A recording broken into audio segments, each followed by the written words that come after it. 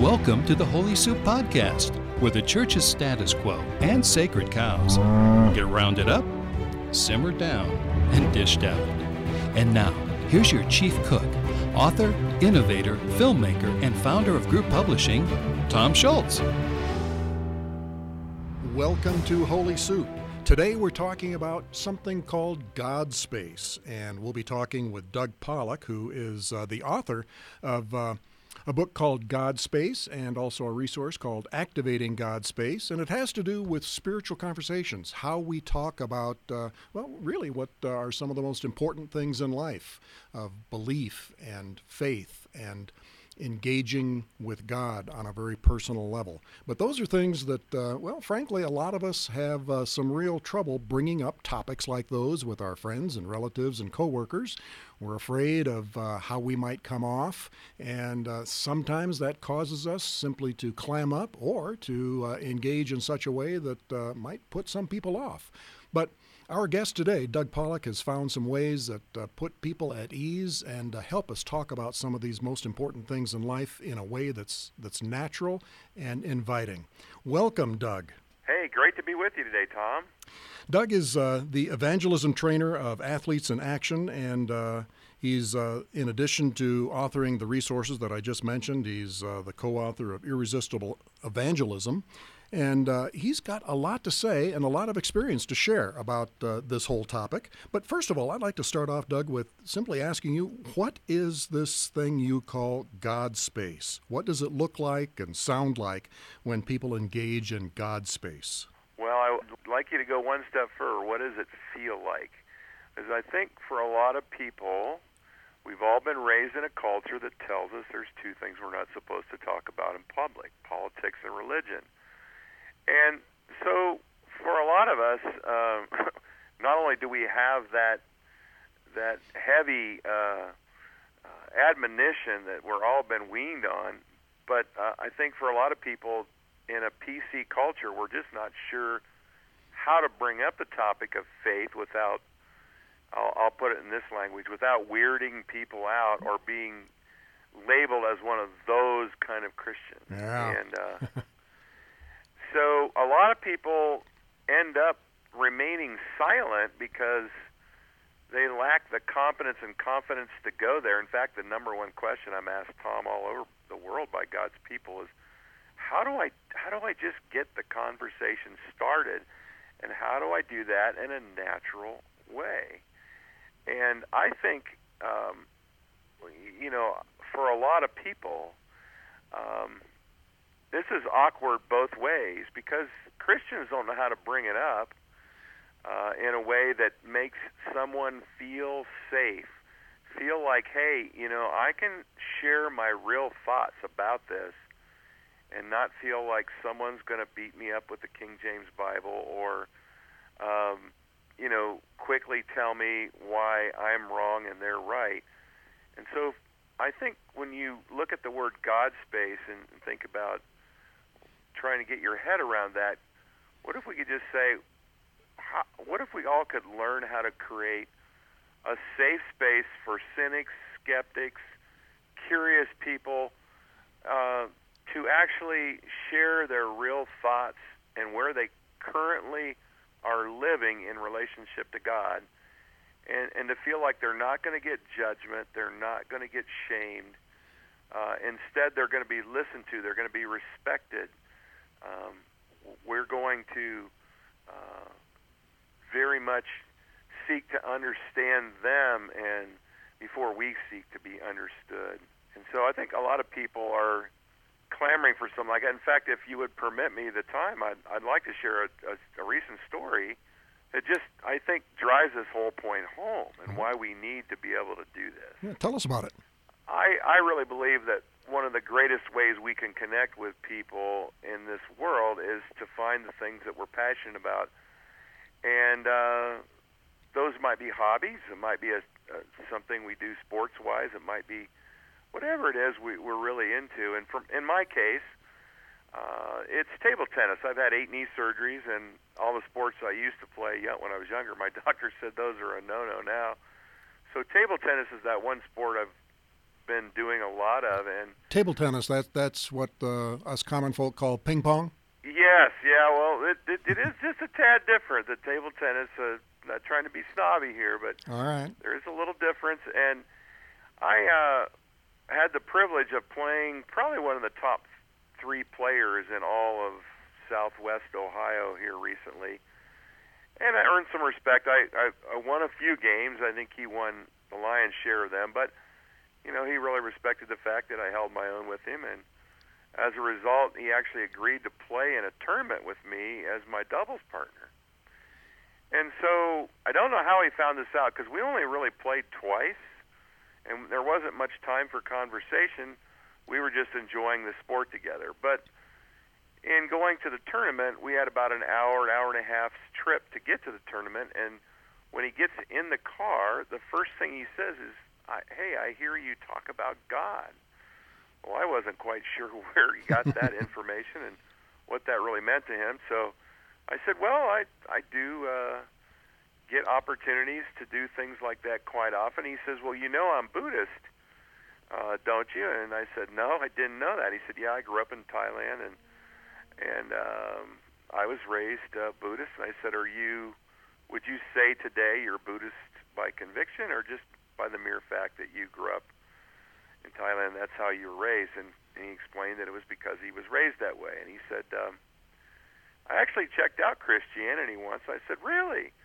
What was that like for you? He said, well, I was interested in the person of Jesus and decided to go to a church once, and I had some questions, and my first question was about the virgin birth. And I was immediately told by the pastor that we don't ask questions like that here. And he immediately, his impression was that real faith and people who have real belief just don't ask questions, because if you're a believer, you don't need to ask those questions. You believe. And so in his case, he immediately crawled back in his shell because he had ventured out to ask this question, didn't feel safe because no God space had been created. Instead, just the opposite. This pastor could have found himself in my book in chapter 2, where I talk about the 10 spiritual conversation killers that Christians often commit. And as a result, my Buddhist friend immediately decided that, well, I'll never come back here. I'll never ask another question like that. And so he went off on a 15-year hiatus where he explored atheism, science, and a whole bunch of other things. And so I said, well, I'm curious. What other questions would you have asked him that day about the Christian faith? And Tom, it was that simple. I basically, first of all, I reacted. I was very upset that the pastor had done that to him. And I said, you know what's interesting? I'd want you to know this. Jesus actually encouraged people to ask, seek, and knock. In fact, Jesus promised if you do ask, seek, and knock, that that's when many times the aha will come, the answer will come, the door will be open to you. And I said, I'm just curious what other kinds of questions you had. And so for the next hour and a half, Tom, he laid out all of the questions he had about the Christian faith. And then I just simply asked for permission to take a stab at answering some of those. First, I did some listening. I said, well, it sounds like these questions for you are very important, that there's no way that in your heart you could embrace the Christian faith because your mind has these roadblocks right now in these questions that are keeping you from your heart. He goes, that's exactly it. And I said, could I take a moment, could I take the rest of our time and maybe answer some of those questions? He says, oh my gosh, yeah. So I just very simply walked through the different questions, and when we get to the tournament, he said, you don't know how much this means to me. This is what I needed to believe in Jesus.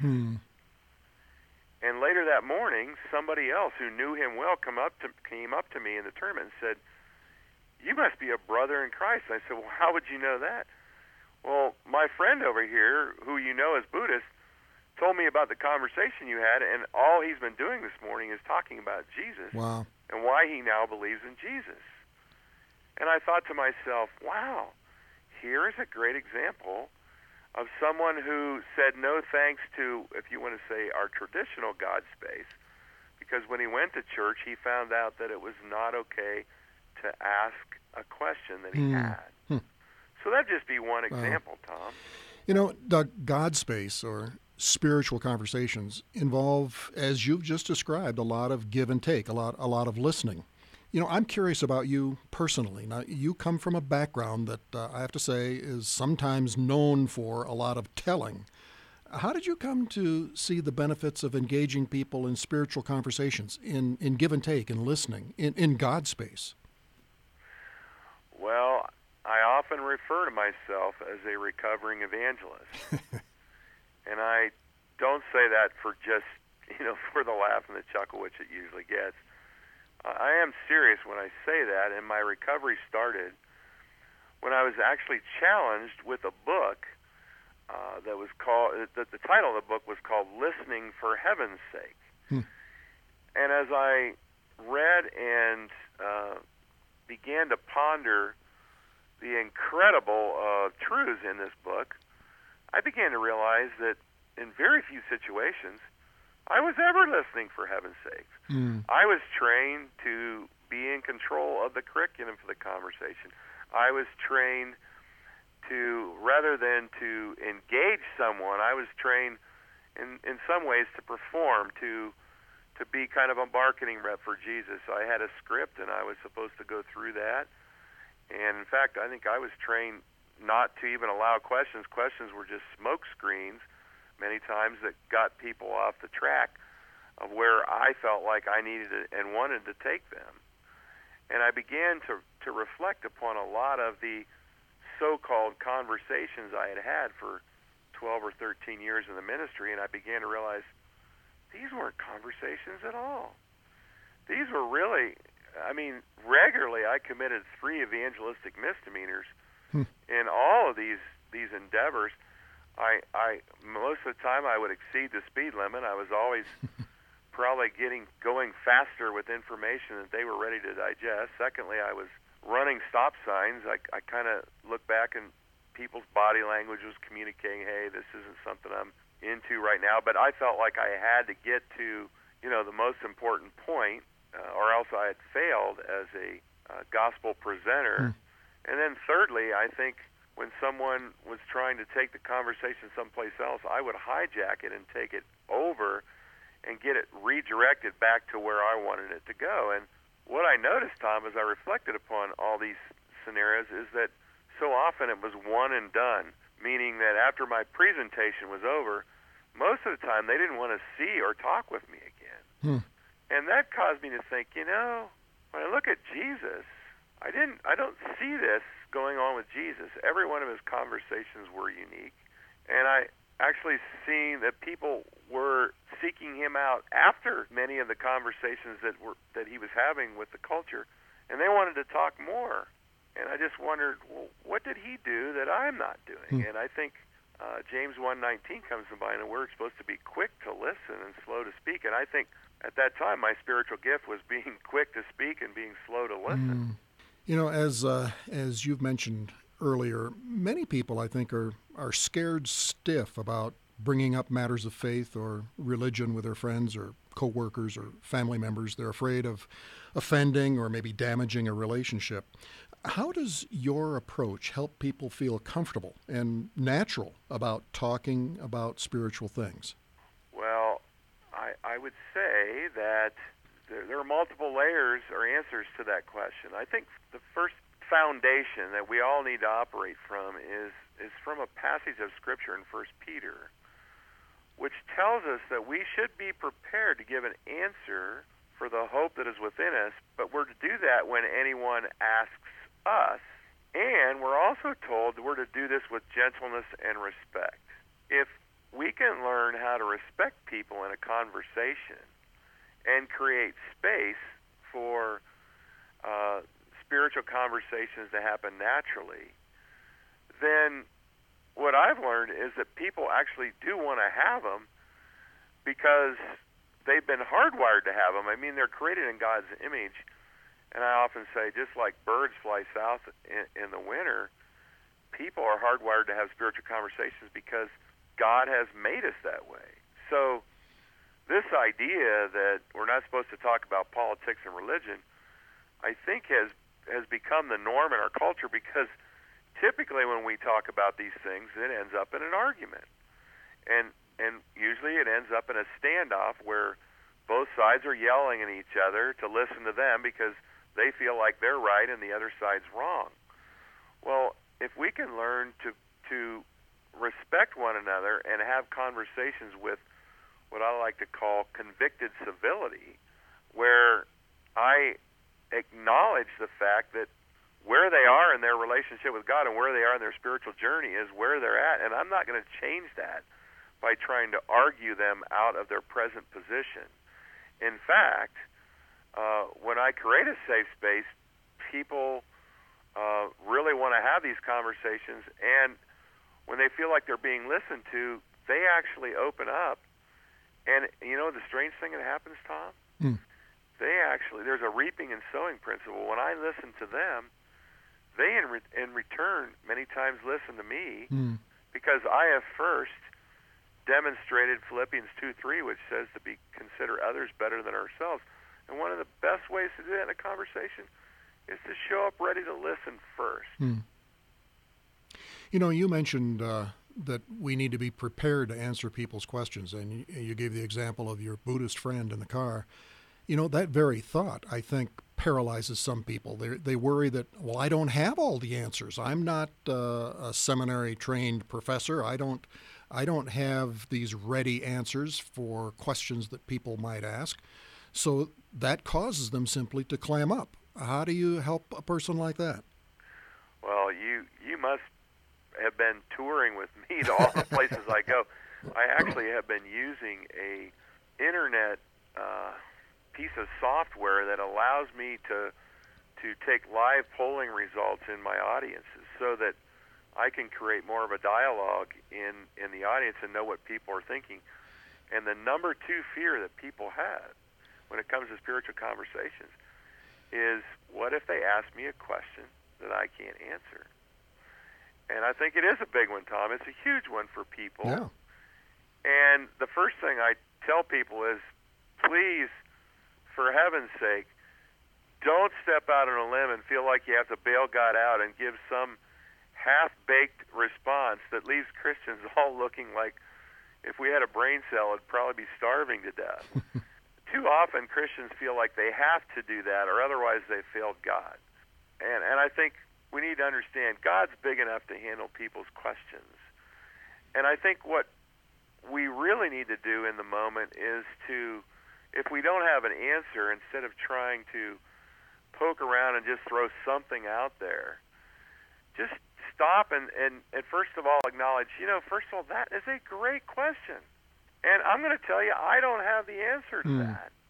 But most of us are connected if we're in a faith community, or we're close to a Christian bookstore, or even the internet.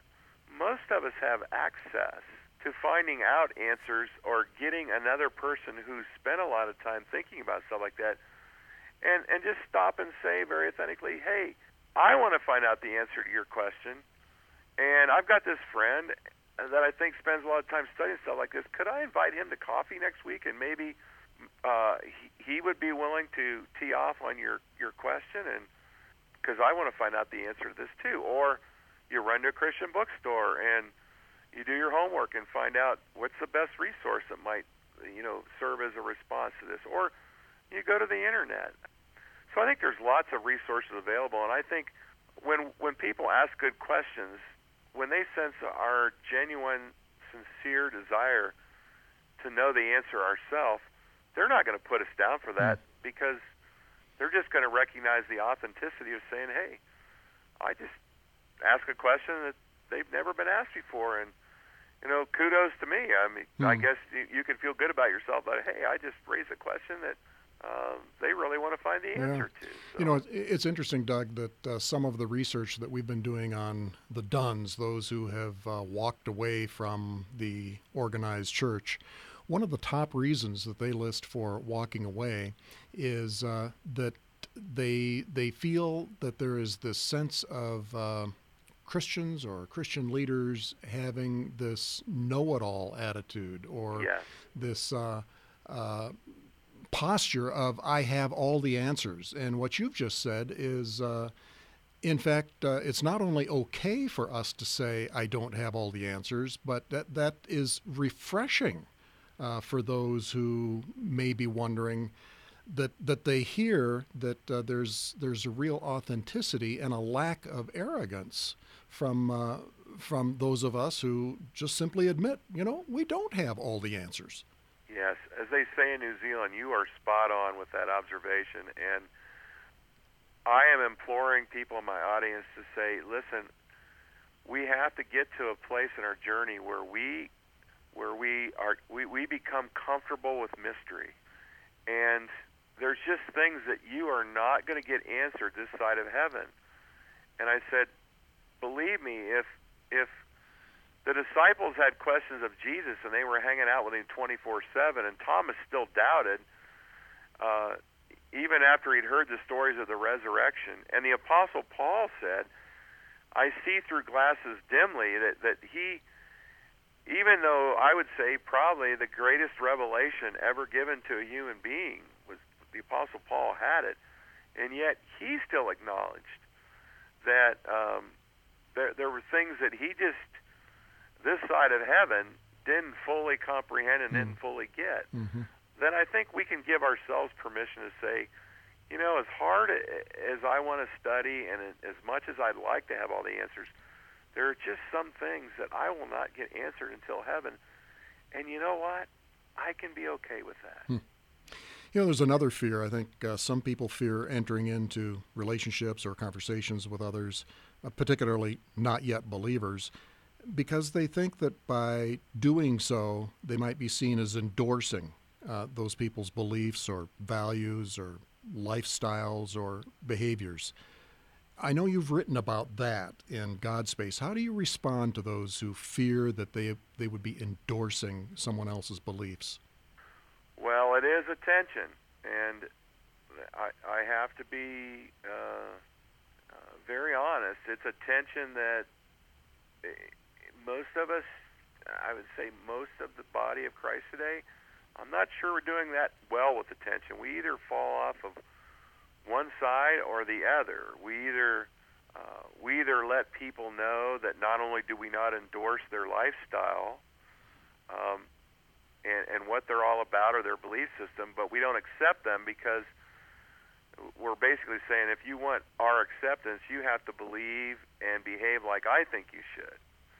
So we have that camp. We have people who've fallen off on that side, and then I think we also have a lot of people today in a politically correct culture where we're just completely the word sin and anything that's wrong, anything we don't want to go there. We want, not only do we want to accept people, but we end up endorsing things that the Bible speaks about, and God is opposed to because he knows he has something better for us than maybe a present lifestyle that somebody's adopted or a present belief system that would take somebody away from the living God. And so it is very much a high wire act, and I think I love the admonition the Scripture gives us to keep our eyes fixed on Jesus.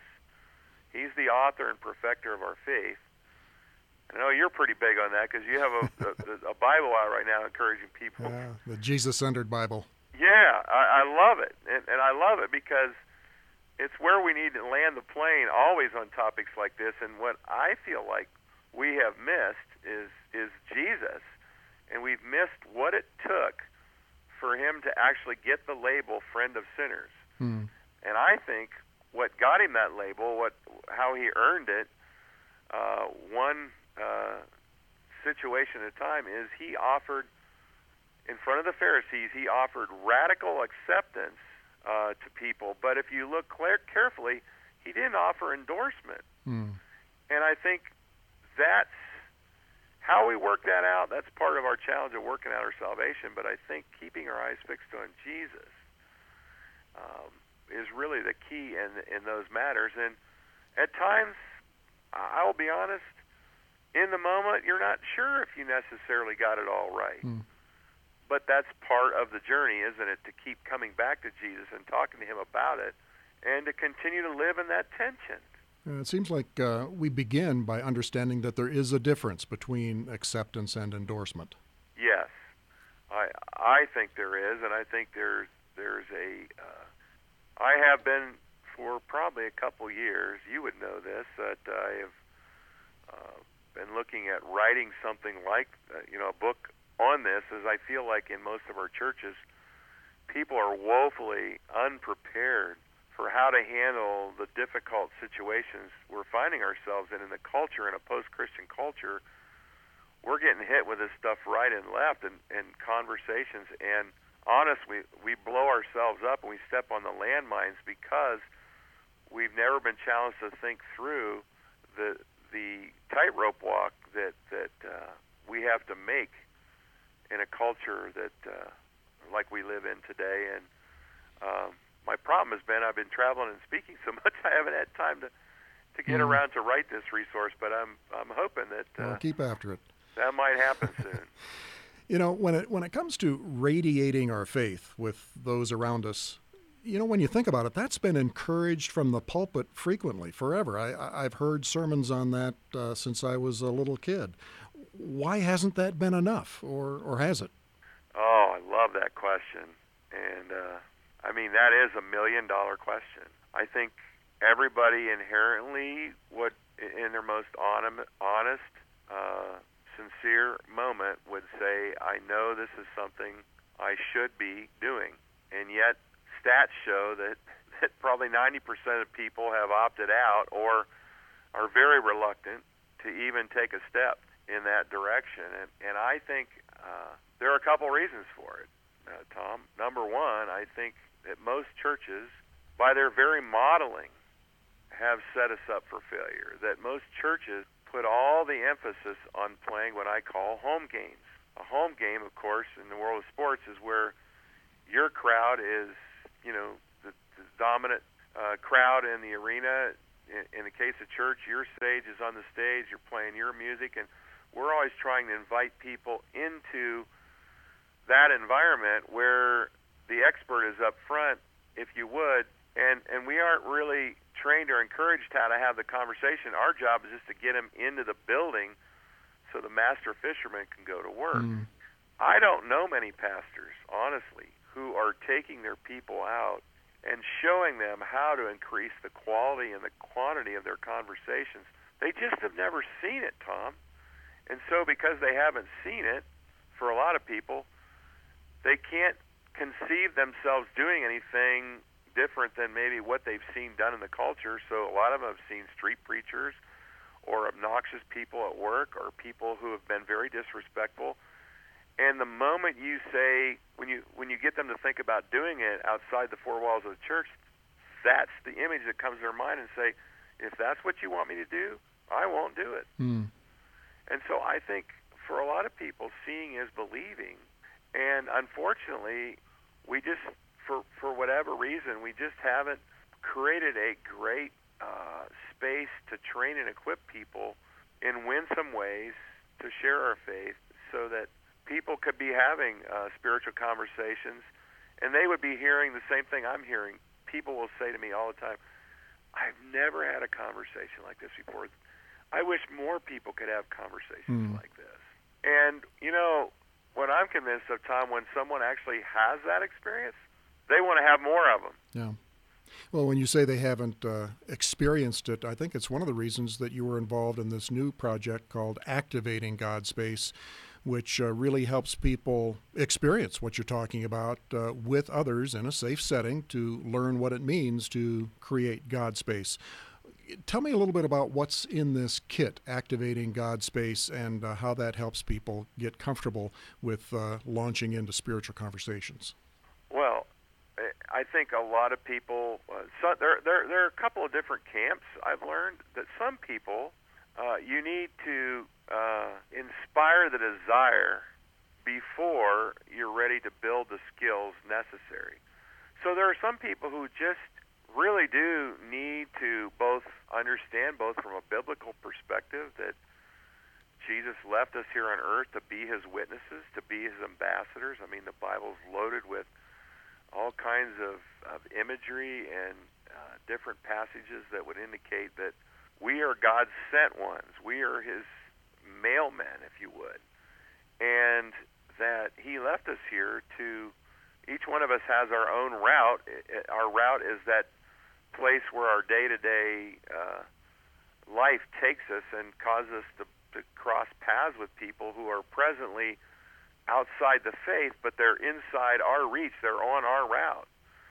And a lot of people just need to both know and understand that this is part of following Jesus. This is part of what comes with following him.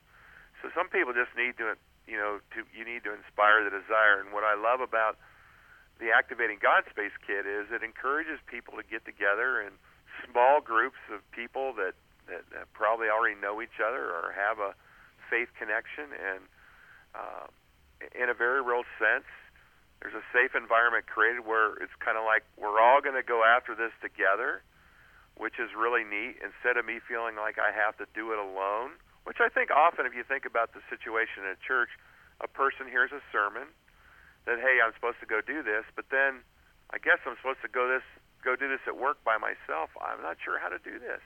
And my lack of confidence and competence just causes me never to get around to do it. But to be in a group and do this in a group, wow, that's a really encouraging thing. And then I think there are other people who already have the desire. They just need someone to help them build the skills necessary where they can actually get a vision for how to do this without being obnoxious, how to get a vision for how to do this in a winsome, respectful way. And so what the kit does is it takes people on a journey, and it encourages them to turn outward, and what would it look like to show up in our day-to-day world, ready to engage people in ways that they're ready to have these kinds of conversations. So I think what the kit does for people is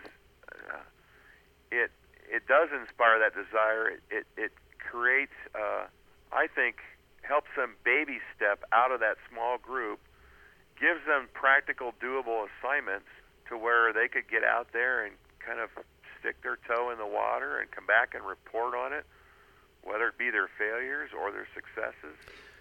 What I like about it is it actually allows people to experience it, to see what it actually looks and sounds and feels like, and practice it.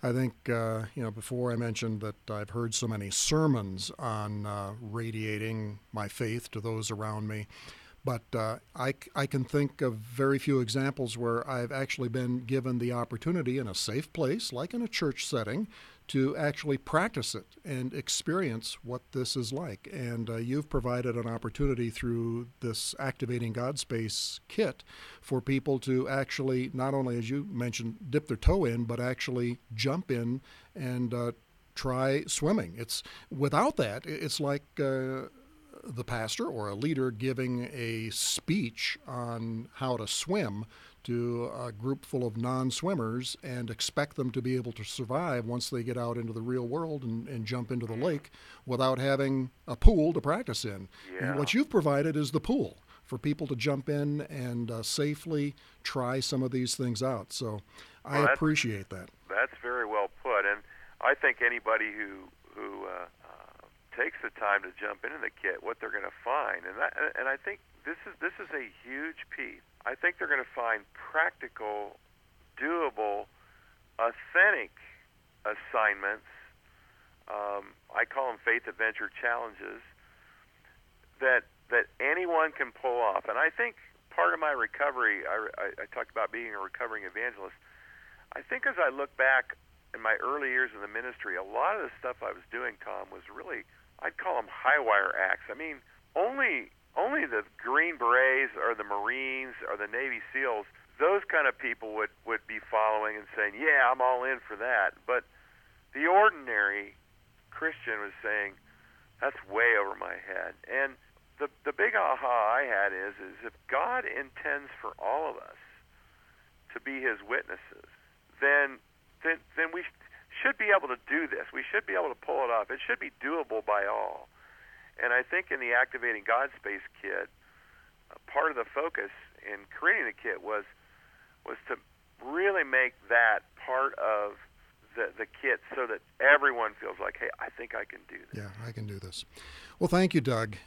These resources we've been talking about, GodSpace and the new resource, Activating GodSpace, are available from your local bookstores or online retailers or group.com, and I know people would gain a lot from the experience that you share and the practical steps that you walk people through to be more effective in radiating our faith to those around us 24/7, the people who God has planted right in our midst. Thank you, Doug. Hey, great being with you today, Tom.